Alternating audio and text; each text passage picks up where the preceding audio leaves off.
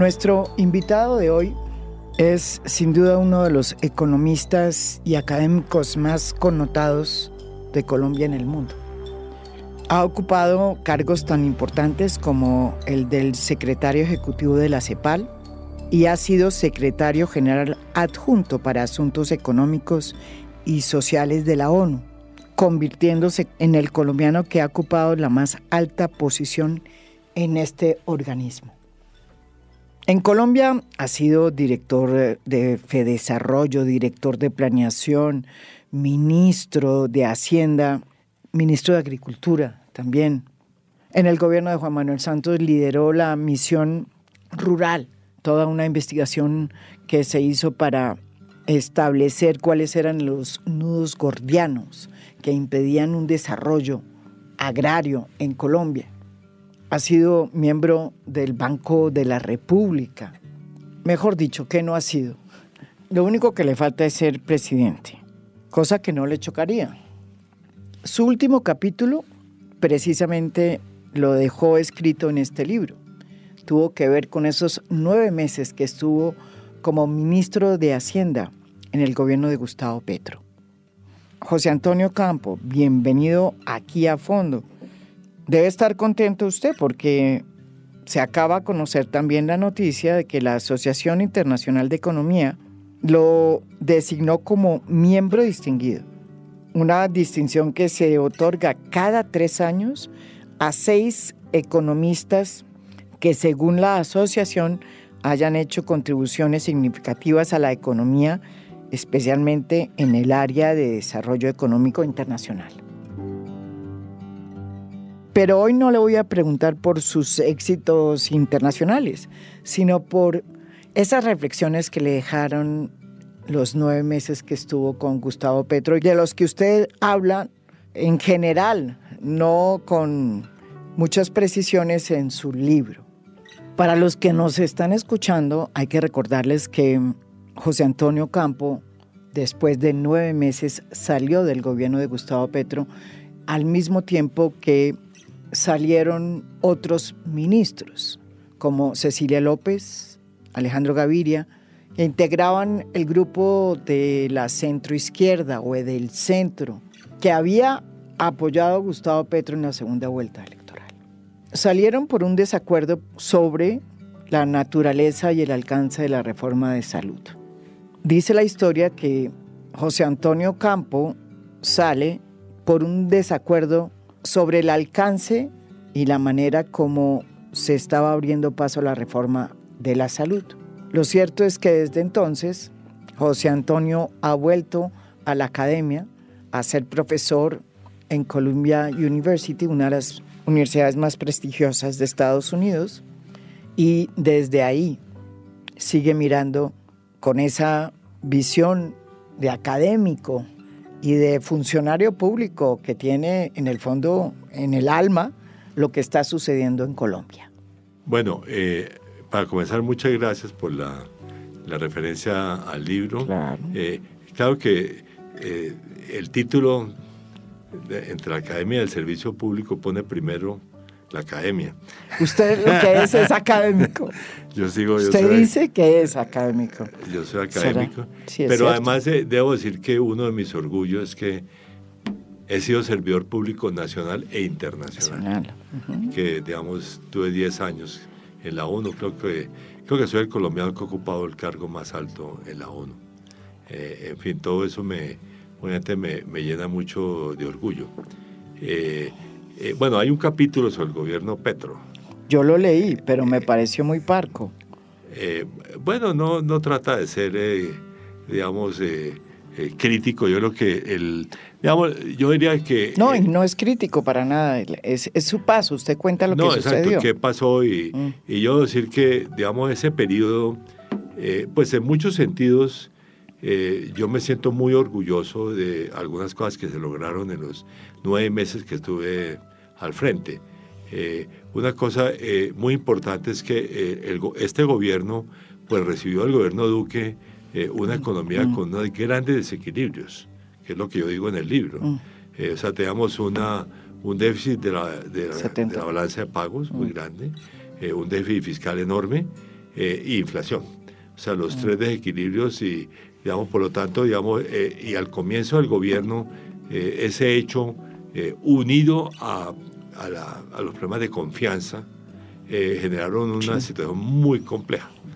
La tasa de cambio pasó de 5.000 pesos, el dólar pues pasó de 5.000 pesos y además la gente no se da cuenta de eso, pero las tasas de interés de los bonos de deuda pública aumentaron 3 puntos porcentuales en esos 2 meses iniciales.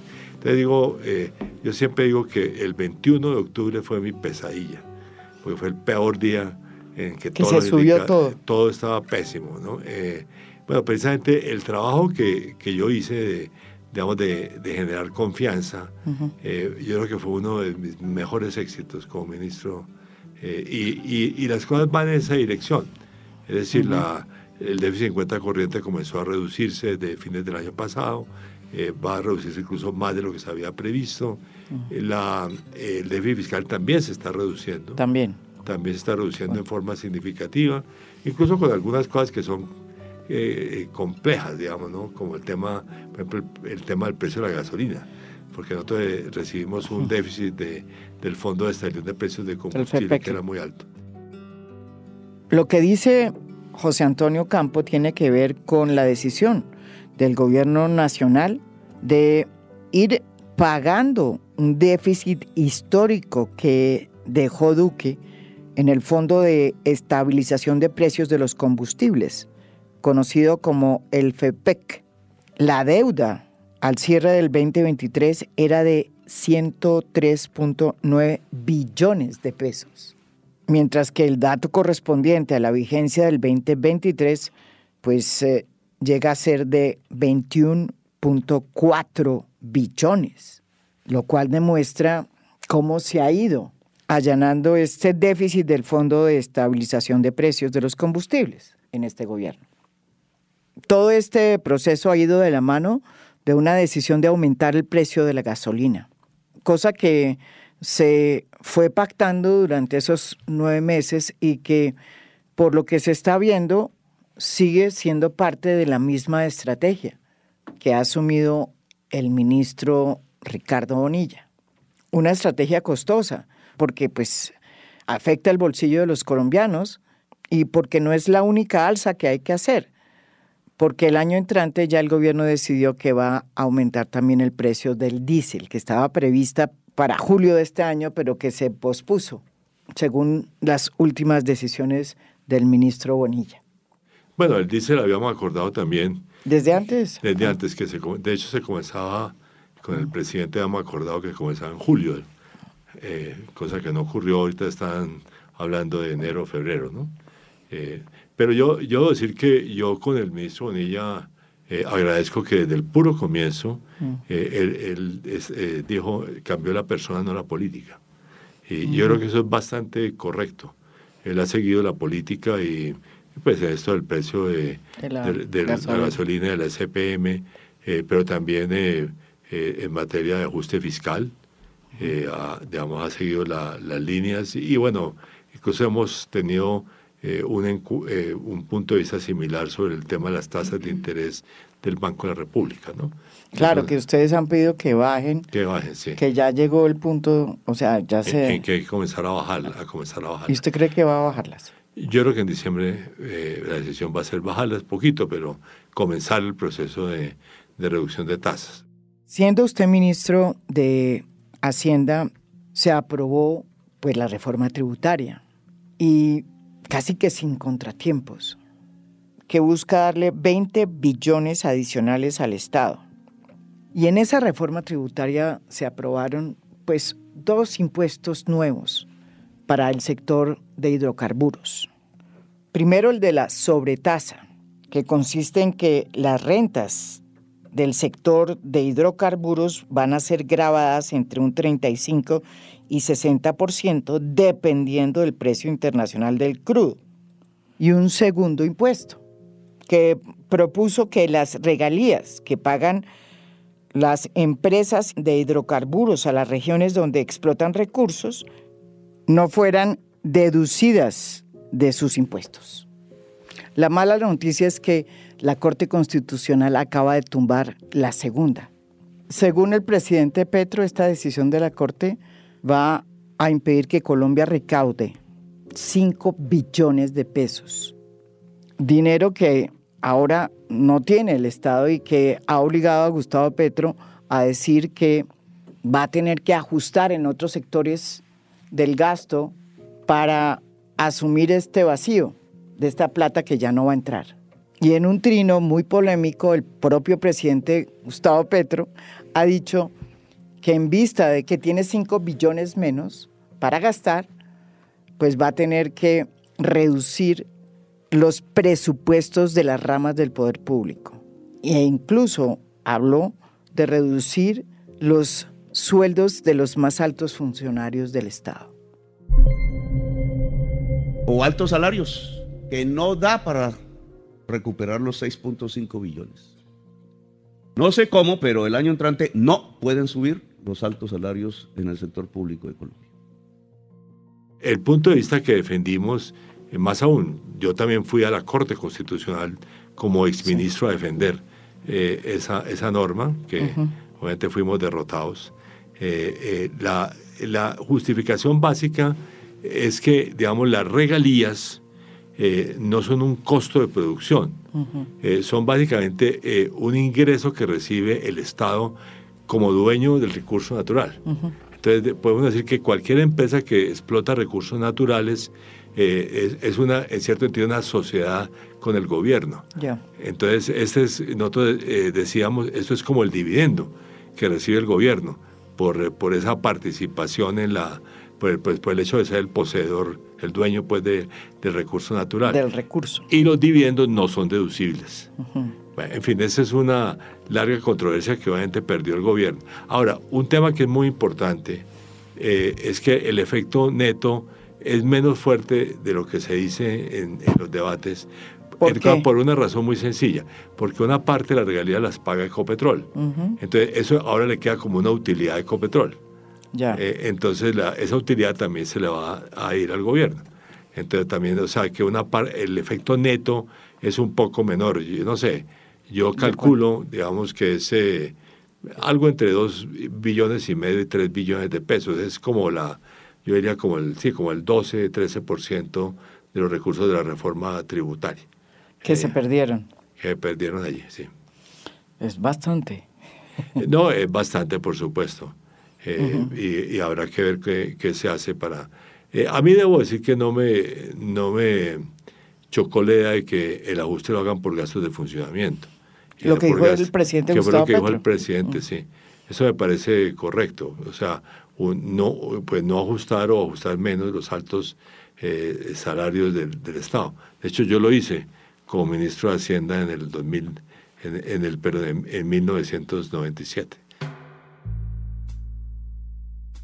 Una de las discusiones que usted tuvo cuando salió de su cartera, de la cartera de Hacienda con el presidente Gustavo Petro, era que el presidente Gustavo Petro no quería destinar los dineros recaudados en la reforma tributaria para pagar el déficit que había en el Fondo de Estabilización de Precios y de Combustibles, dejado por Duque, que era una abultada cuenta que el Estado le debía a Ecopetrol y que si no se pagaba podría llevar a Ecopetrol a un estado de iliquidez.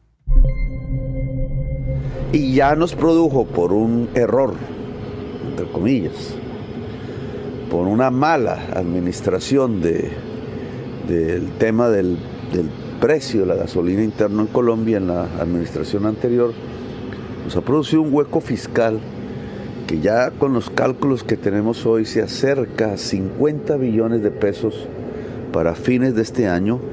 Lo que hemos hecho hasta ahora es detener el crecimiento de ese hueco. Ahora toca pagarlo.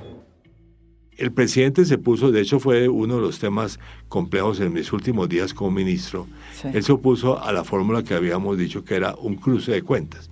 O sea, en vez de que Ecopetrol le girara esa plata al gobierno, las utilidades, y el gobierno le pagara el costo del FEPEC, que hiciéramos un cruce de cuentas, que era la forma más sencilla.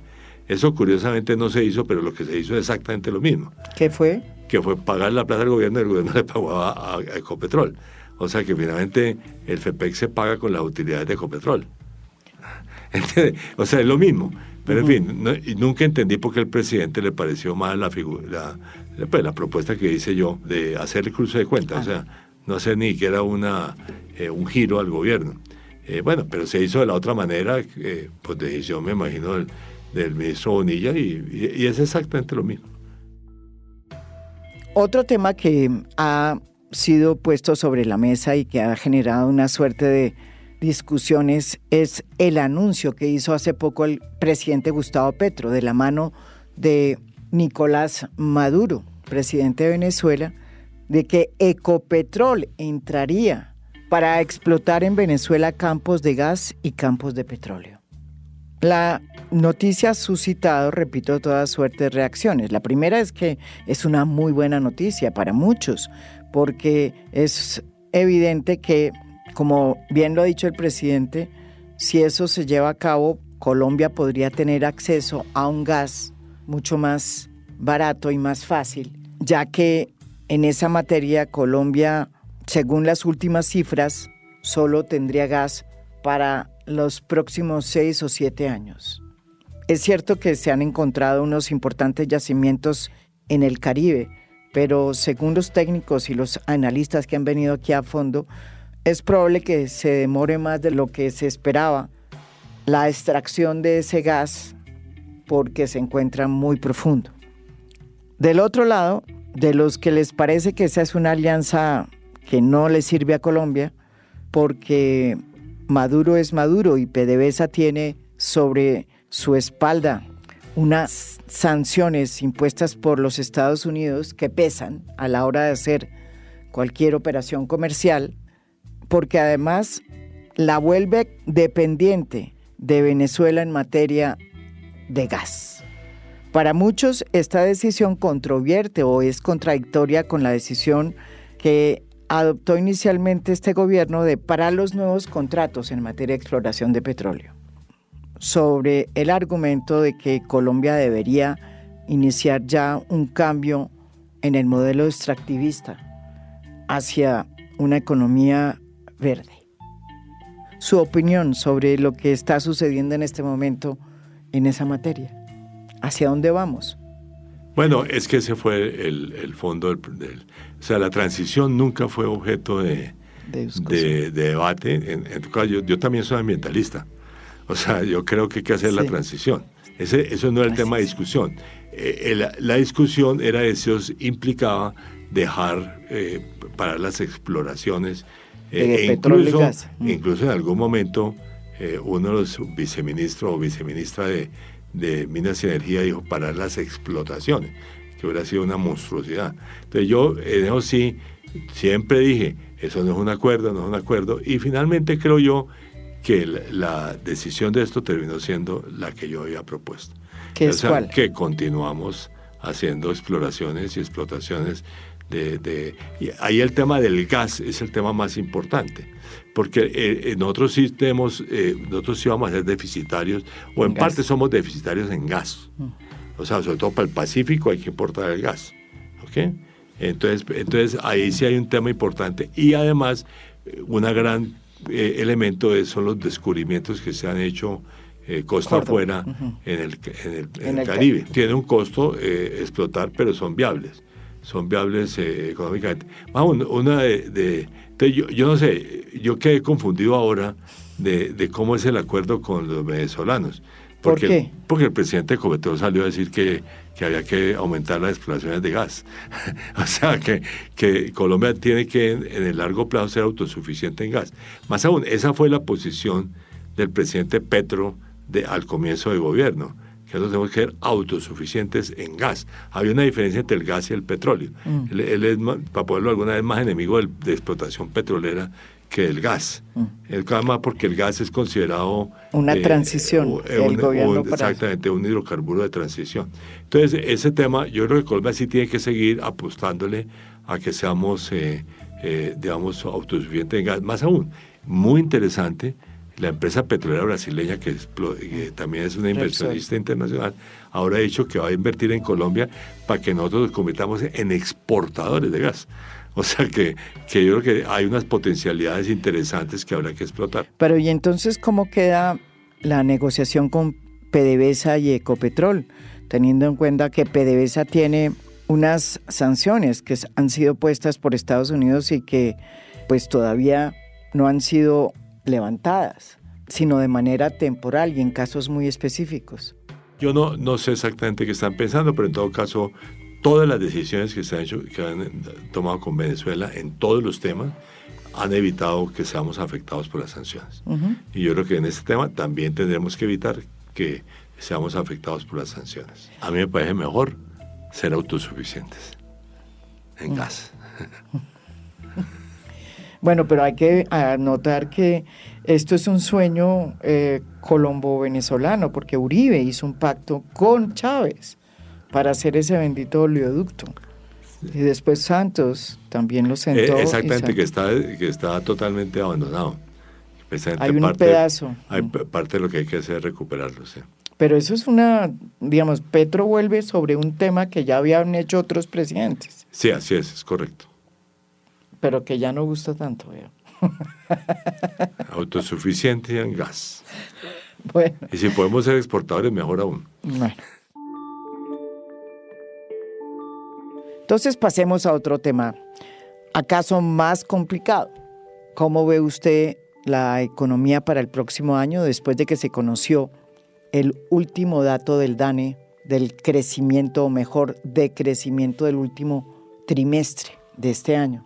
Según el DANE, el país decreció en menos 0.3%. ¿Le sorprendió esa cifra? Me sorprendió un poquitico. Yo pensaba que iba a ser un crecimiento leve, como el que hubo en el segundo trimestre, digamos, ¿no? Sí. O sea, que fue un poco más negativo. Además, hay una cosa muy curiosa de todos los datos de producción de este año. Sí. Y es que nosotros tenemos unos sectores que van bien y otros sectores que van muy mal. Uh-huh. El 0,003 o menos 0,03 refleja una mezcla de los dos. Porque, digamos, hay sectores, el sector minero, el sector público, digamos, son sectores que están creciendo. Todos los sectores de tecnologías de información, todos los sectores van creciendo. Y el sector financiero también. Y hay sectores que están contrayendo, que yo diría son básicamente el agropecuario, el industrial y el comercio al detalle, sobre todo. Entonces, esa es la mezcla, ese 0, o sea, menos 0,3, es la mezcla de lo positivo y lo negativo. Entonces, claro, el segundo grupo es el que es tiene que ser objeto de atención a ver cómo evitamos que los sectores se sigan deteriorando. El director de Desarrollo, Luis Fernando Mejía, dijo aquí en A Fondo que una de las razones por las cuales hay este sorpresivo decrecimiento es por el impacto de la reforma tributaria. No, yo eso lo he acordado, lo he señalado, además porque dijeron que la reforma tributaria del 2022, que había generado un aumento en el impuesto a las empresas que estaba afectando la inversión, a lo cual yo respondí. La reforma que aumentó los impuestos a la empresa fue la reforma del presidente Duque. La del 2021, no la reforma del 2022. Entonces, digamos, esa es una división incorrecta. Yo creo que ese no es el tema, realmente ese no es el tema. O sea, lo que es el tema, curiosamente, de finanzas públicas, es gastar bien la plata. O sea, porque ahí digamos, lo que es más dramático... Porque hay plata para gastar. Hay plata, precisamente. Yo creo que cuando se ejecute toda la inversión, que de hecho estrictamente está todavía decreciendo en relación con el año pasado. Cuando en el presupuesto hay unos recursos importantísimos para inversión pública. Entonces, digamos, es hacer ese gasto de inversión que de hecho es parte de lo que tiene que contribuir a la reactivación de la economía. Entonces, yo creo que ahí es el tema, es la no ejecución. La no ejecución sí es el problema. Ahora, el doctor Mejía estará de acuerdo conmigo que el ajuste fiscal también era necesario, o creo que no. También. Por supuesto que está de acuerdo conmigo. Sí. Entonces, precisamente las finanzas públicas, si se quiere, la forma como se diseñaron bajo mi periodo de ministro eran, vamos a hacer una reforma tributaria para hacer ajuste y aumentar la inversión social. Para hacer las dos cosas. Es la única forma de hacerlo. Sin reforma tributaria, la crisis fiscal y por lo tanto la inversión social estarían ahora en fuerte decrecimiento. Estamos hablando de las causas endógenas que han contribuido a un decrecimiento y usted las ha señalado. Pero, ¿y las causas exógenas? Lo que está pasando afuera, ¿cómo está afectando y cómo va a afectar la economía para el próximo año? Hay factores de ambos lados, porque exógeno todavía tenemos que la economía mundial está muy débil. De todas maneras, estamos todavía pagando el aumento de la inflación, porque parte de la inflación nuestra fue importada de afuera. Los altos intereses es también una tendencia internacional. Eso pónganlo también a lo internacional. Ahora, en lo nacional, pues sin duda alguna el tema... yo diría que hay dos temas importantes. O sea, ¿en qué momento podemos comenzar a reducir las tasas de interés del Banco de la República? Es uno. Y el segundo, ¿cómo podemos ejecutar mejor la inversión pública? Yo siempre he mencionado un tercero. ¿Cuál? Que es exportaciones no tradicionales, que están estancadas. ¿Y por qué? Bueno, esa es una buena pregunta. Por ejemplo, un caso que yo diría patético es el caso de Venezuela. Nosotros el año pasado aumentamos la exportación a Venezuela y este año no están aumentando. Entonces, que es un tema, tal vez debió ser el tema central de la visita del presidente Petro a Venezuela. Imposible no hablar con usted sobre lo que está sucediendo en este momento en el Congreso, en la Cámara de Representantes, con el proyecto que el gobierno presentó de reforma a la salud. ¿Y por qué lo digo? Pues porque precisamente esa reforma de salud fue la razón primordial por la cual ustedes, los del centro izquierda o centro, decidieron salirse del gobierno de Gustavo Petro. ¿Cómo ve las discusiones? ¿Cómo ve esta reforma? A ver, yo voy a poner esto de la siguiente manera. Para mí el tema número uno es la transición, tanto si se aprueba como si no se aprueba. ¿Por qué? Porque, digamos, si se aprueba, se viene a aprobar, yo diría, en mayo del año entrante. Entonces tenemos todavía 6 meses de transición y 6 meses en los cuales además hay una gran controversia de las EPS, si los recursos que le están otorgando son los adecuados o no son los adecuados. Y más aún, para poderlo a veces da la impresión de que en el propio Ministerio de Salud les encantaría que se quebraran las EPS. ¿Sí? ¿No es cierto? No, eso es cierto. El propio presidente varias veces dijo que las EPS se iban a quebrar. Lo dijo varias veces. El presidente tiene razón en lo que está diciendo, y es que sin haber hecho nada, sin haber hablado de la reforma en los últimos años, se han ido quebrando muchísimas EPS. Y de las 60 que había, creo que ahora hay no más de 24. Yo creo que para mí el problema es que ese intermediario fundamental del sistema de salud, que además es el que hace los pagos a las IPS, a las prestadoras de servicios, es un tema, o sea, todo ese sistema hay que ver primero cómo se mantiene durante la transición. Más aún, cuando se apruebe la ley, habrá que ver cómo es la transición con el aprueba la ley. O sea, para mí es el tema número uno. Y el tema número uno es que en el transcurso del proceso no terminemos en un desastre. En un desastre en términos de salud. Para mí es el tema número uno. Ahora, posibilidad de que la reforma pase en el Senado. Yo creo que ahí hay por lo que me decían en meses pasados los congresistas, el Senado va a ser mucho más difícil que la Cámara, en la Comisión Séptima. ¿Por qué? Bueno, porque hay más oposición, más puntos de vista en contra de la reforma. Más aún, allá hay también el tema de la Comisión Primera del Senado, que considera que es una ley estatutaria y que por lo tanto debe ser tramitada a través de la Comisión Primera, que va a ser un problema adicional si se aprueba la reforma. En la Corte. Va a ir a la Corte Constitucional a definirse si tendría que ir a ser aprobado por la Comisión Primera. Otro tema de transición, porque de pronto se aprueba una ley y esa ley es demandada inmediatamente. Y por lo tanto, hasta que no haya sentencia sobre esa demanda, también tenemos otro periodo de transición. O sea que ese es un tema que para mí es el tema número uno en el caso de la salud. Hay el otro tema complicado que yo tuve, en el cual yo sí participé, que es qué puede hacer el fondo público y cuál es la capacidad del fondo público de hacer, digamos, ser el pagador único como quiere el gobierno. Fondo público se llama el nuevo ADRES. ADRES, se llama ADRES. El país que ahorita lo quieren renovar, cambiar, ampliar. Entonces la pregunta es, digamos, si está capacitado para eso. Exactamente. El punto de vista que tuvimos del Ministerio de Hacienda es que para eso damos una transición de varios años, para que sea capaz de hacer eso. Y no es evidente, para mí nunca fue evidente cuál es el beneficio de eso versus el sistema. De todas maneras, todos los recursos de la salud son controlados por el Estado. Entonces, o sea, todos, 100%. Entonces, que se tengan que tramitar a través de pagos del Estado, para mí es un tema secundario, porque igual están todos controlados. De hecho, ya hay muchos que se están haciendo de manera directa. No, muchos que se hacen de manera directa. Sí. Por ejemplo, todos los regímenes subsidiados se hacen de manera directa. Otro de los temas que hay alrededor de esta propuesta y de esta reforma de la salud es que muchos de ellos pues podían haberse hecho sin necesidad de una reforma, porque para eso está la ley estatutaria de salud que se aprobó en gobiernos anteriores. ¿Usted sigue pensando que muchas de las cosas que hoy plantea esta reforma se hubieran podido hacer sin necesidad de esta reforma?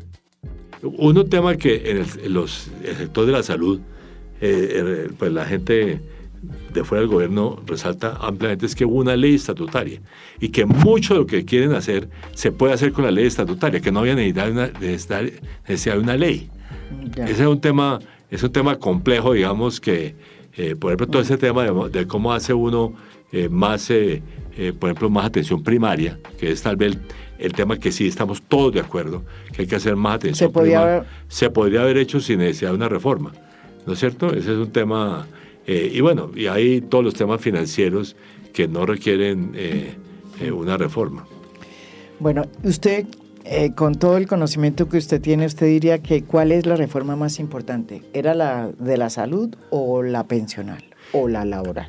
No, yo creo que la que tiene más probabilidad de ser aprobada sin problema es la pensional, aunque hay que hacerle algunos ajustecitos a lo que fue aprobado. ¿Usted cree que esa logra hacerla el presidente? Pues yo creo que es la que, ciertamente de las tres, es la menos controversial. La más controversial es la de laboral. La de salud sigue y la menos controversial es la de la pensional, pero hubo una cantidad de beneficios adicionales que le incluyeron que son muy costosos y por lo tanto habrá que en los trámites posteriores ver cómo se reducen esos beneficios. Hay otro tema en el que usted pues es muy versado desde luego, porque además fue no solamente ministro de Agricultura, autor de la ley 160, que le dio mucho más instrumentos para que en Colombia pudiera hacerse la reforma agraria, sino que además usted fue el auriga de la misión rural, una misión que le dio una nueva arquitectura a todo el sector agrario para modernizarla y hacerla más competitiva. ¿Por qué no nos explica cuál fue realmente la razón por la cual usted se opuso tanto a lo que usted calificó como expropiación express, una fórmula que se quería meter en el Plan Nacional de Desarrollo? Lo pregunto porque es que la expropiación existe como mecanismo dentro del marco jurídico desde 1936, como usted mejor que nadie lo sabe. ¿Por qué temerle tanto a la expropiación? No se puede hacer reforma agraria sin expropiación. Bueno, más aún, la última ley de reforma agraria era la ley 160 de 1994, que la hice yo como ministro de Agricultura, o sea que yo creo en la reforma agraria. O sea, eso y en la palabra esa no le tiene susto, no, que no, es parte de la... No, la expropiación siempre ha sido un mecanismo Exacto. de la ley.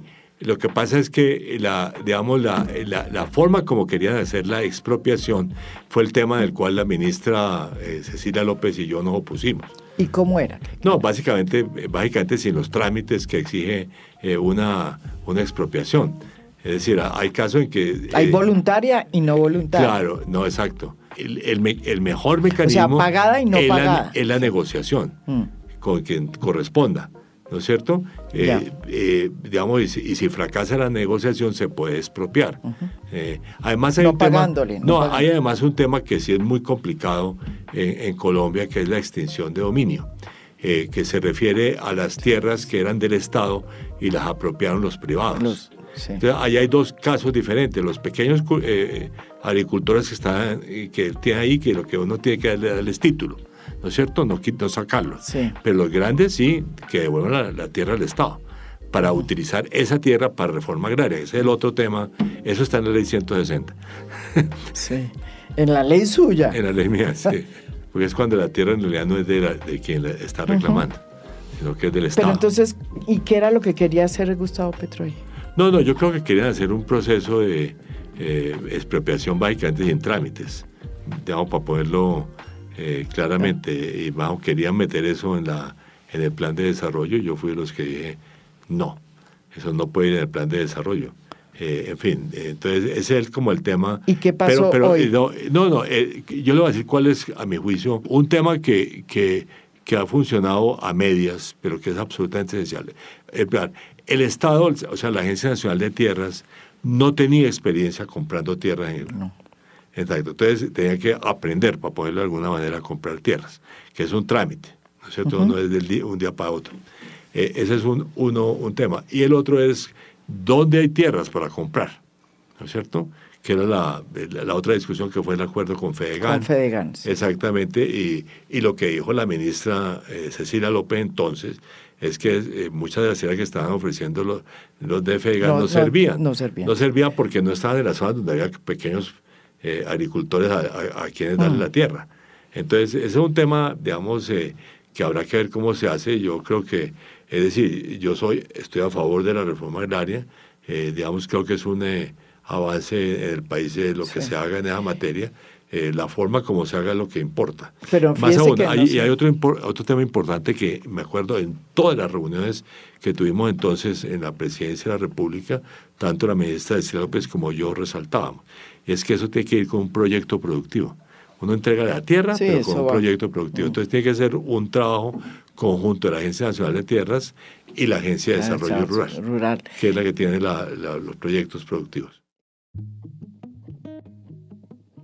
La ministra de Agricultura, Jennifer Mojica, y el director del Instituto Agustín Codazzi, Gustavo Marulanda, presentaron hace poco un proyecto de ley que causó toda suerte de ericipelas.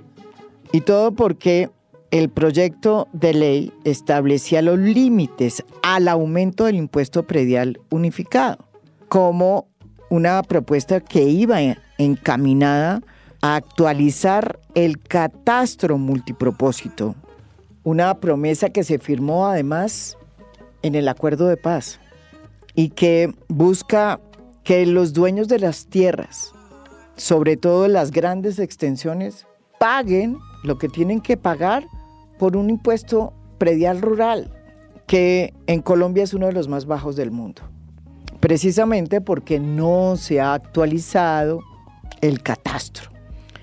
El proyecto que busca precisamente proteger a los pequeños dueños de la tierra causó toda suerte de protestas y fue planteado y presentado incluso por varios medios como un impuesto que acababa pues prácticamente con la propiedad, cuando en realidad lo que hacía era defender a los pequeños y medianos porque le ponía un tope a ese aumento y progresivamente, de acuerdo a las hectáreas, hacía que los que más tuvieran tierras pagaran más.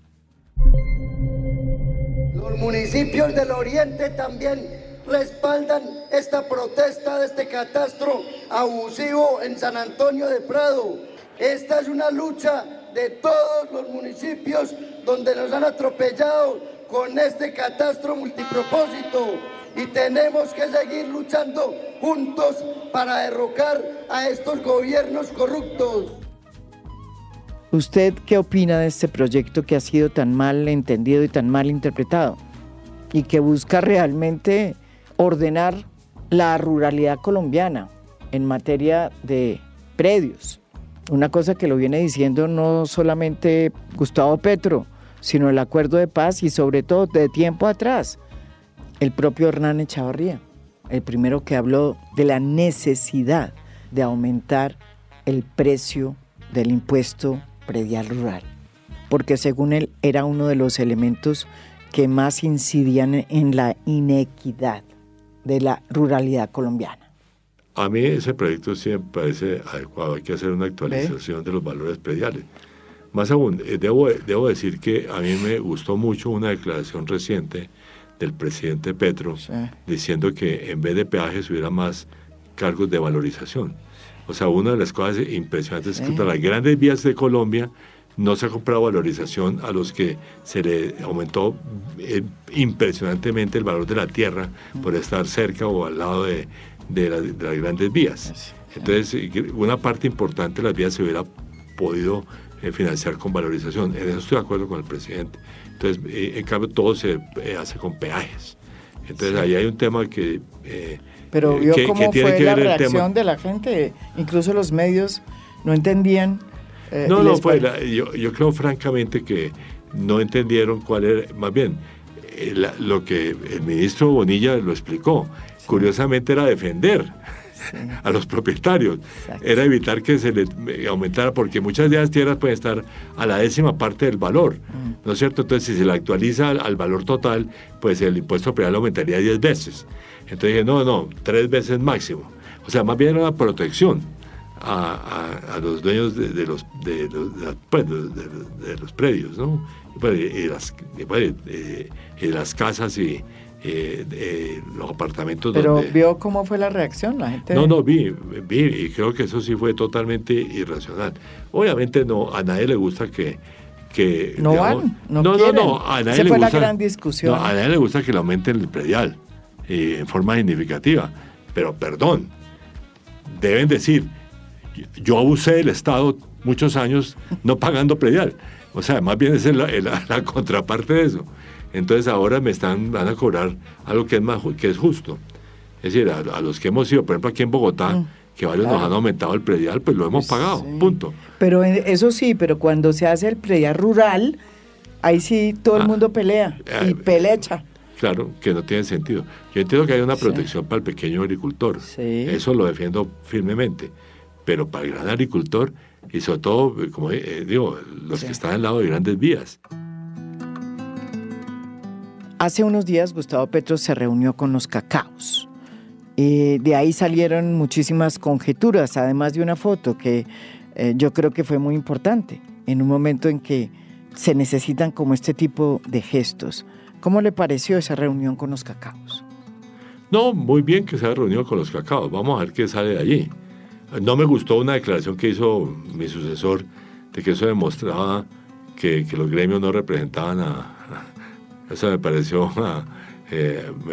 absurdo. No, yo creo que se haya reunido con los cacaos me parece que estuvo muy bien. Más aún, hay unos, si se quiere, cacaos más pequeños que participaron, que también me encanta que lo hayan invitado. ¿Cuáles? Al dueño de la alquería, por ejemplo. Entonces me parece que es parte de eso, pero también hay que reunirse con los gremios. Pero lo más importante de todo es un acuerdo político, porque las reformas tienen que pasar por el Congreso, y lo que pasa por el Congreso es un acuerdo político, no es un acuerdo con los cacaos. Y ese acuerdo político, bueno, él está haciéndolo, se sentó con Uribe, se está sentando ya con el partido de la U, el Partido Liberal, en fin, ¿no? Pero, ¿O no lo ve usted? No, como pero así? Vamos a ver qué acuerda. El problema no es solamente que se siente, es que las reformas sean acordadas, con los otros partidos. En eso sí, hasta ahora no se ha visto mucho. Otro de los factores que han incidido, según varios analistas, en esta inflación económica, o como se llame, que se nos viene el próximo año, es el que tiene que ver con la confianza, con la incertidumbre más bien, que hay veces genera la llegada al poder del primer gobierno de izquierda a Colombia. Nuestras élites económicas y políticas pues tampoco están muy acostumbrados, yo diría que para nada están acostumbrados a ver a nuevas personas que además vienen de la izquierda, gobernando y entrando a los centros de poder.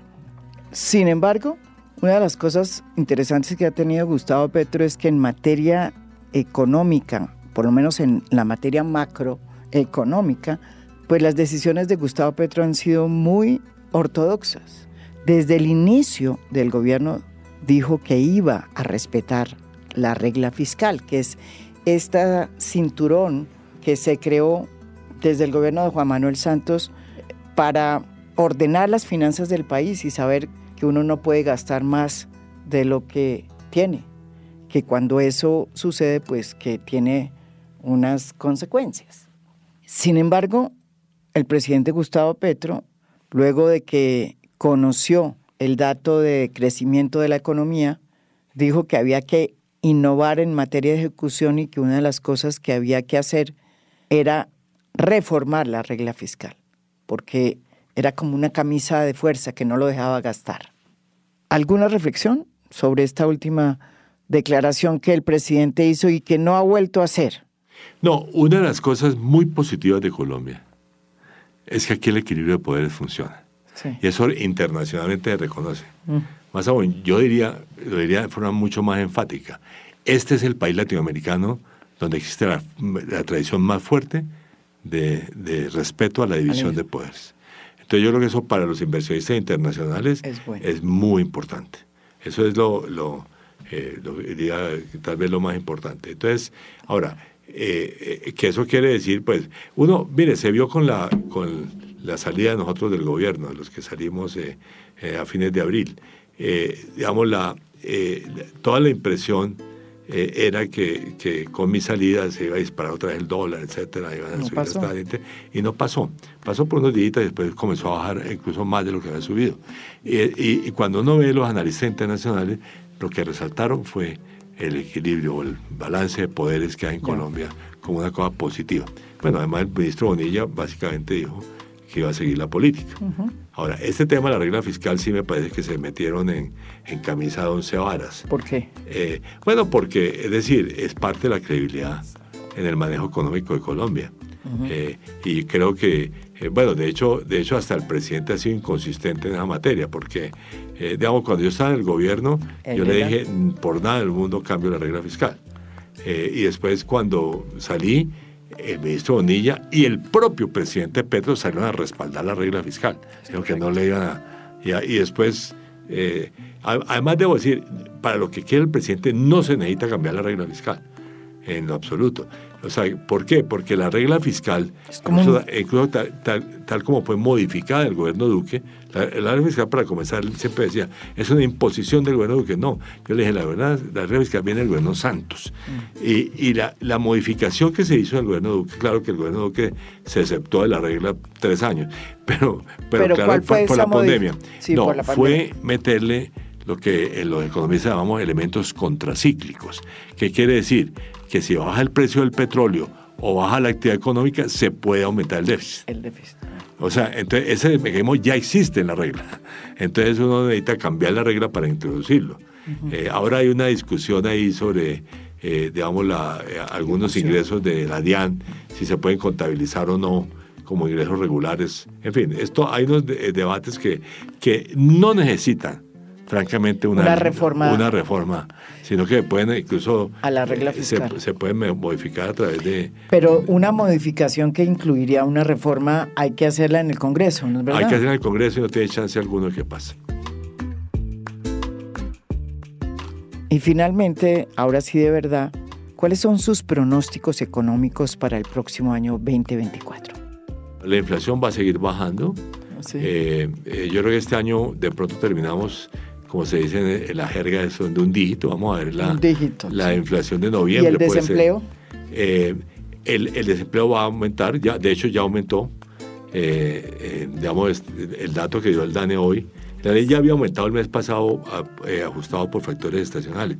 Claro, el DANE dijo que en relación con el año pasado está mejor, pero en relación con los últimos meses está peor. Sí. Entonces ya comenzó a aumentar ligeramente el desempleo y si sigue este estancamiento va a aumentar todavía más, ¿no? O sea, ahora, ojalá no, o sea, que ese sí, porque tiene que ver con el tema digamos, de cuándo hay reactivación. Entonces, yo diría, la reactivación económica va a depende básicamente de dos factores y ojalá se pueda meter un tercero. Los dos factores son que comiencen a bajar las tasas de interés del Banco de la República. Yo creo que en eso yo tengo la esperanza, como muchos otros, de que en diciembre el banco tome la primera decisión en ese sentido. Y el segundo es que digamos, haya una mejor ejecución de la inversión pública. En eso ya hay avances.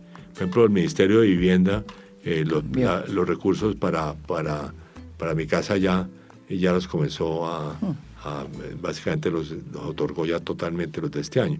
Y los recursos para el entrante también son buenos.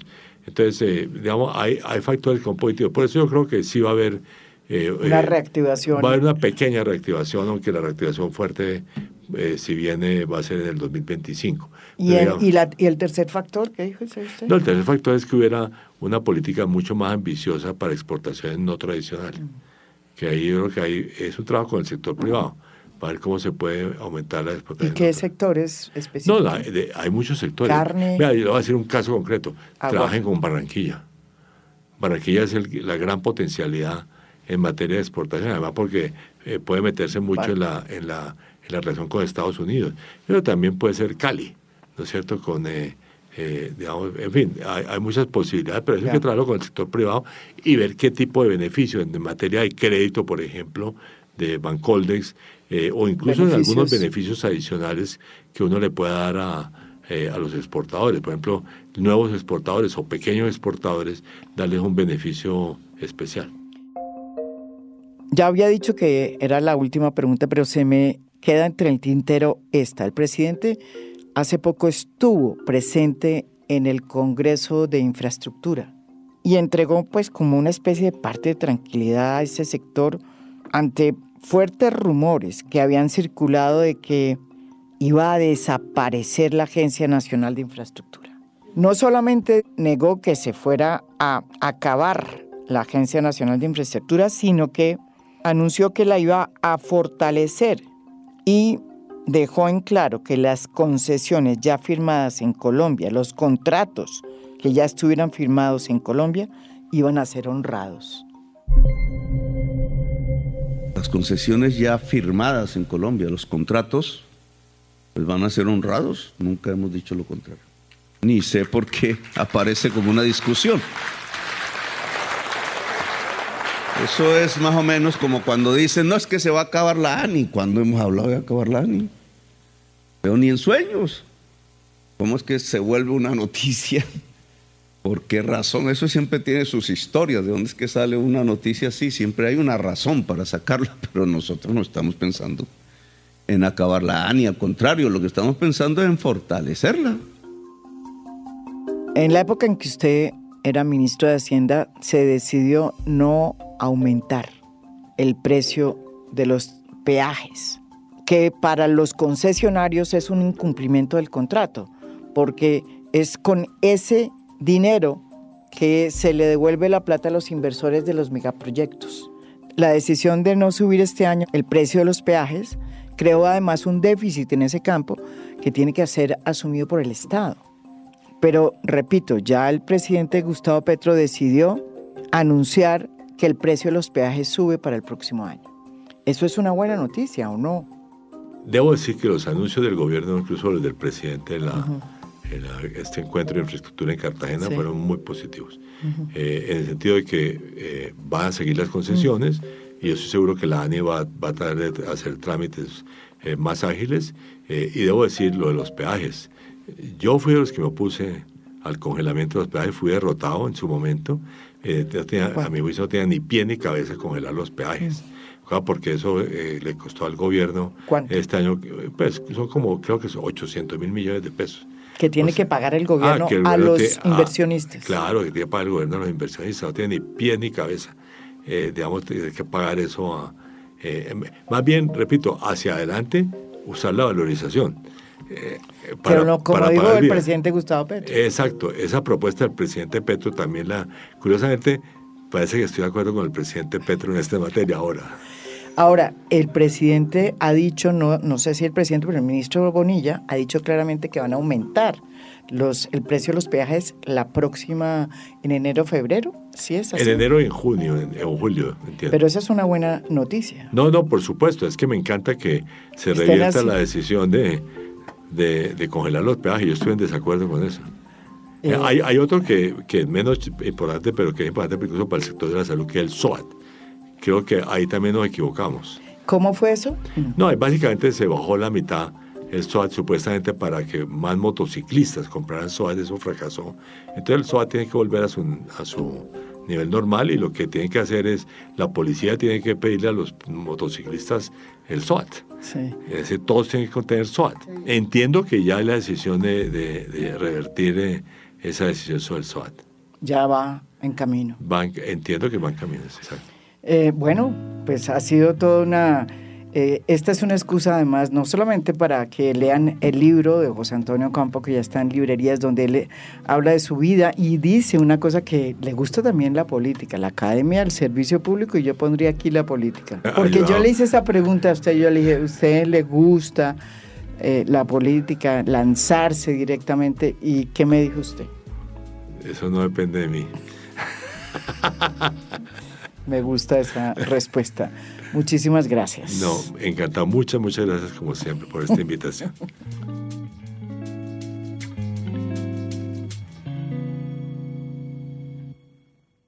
Esto es A Fondo. Mi nombre es María Jimena Duzán.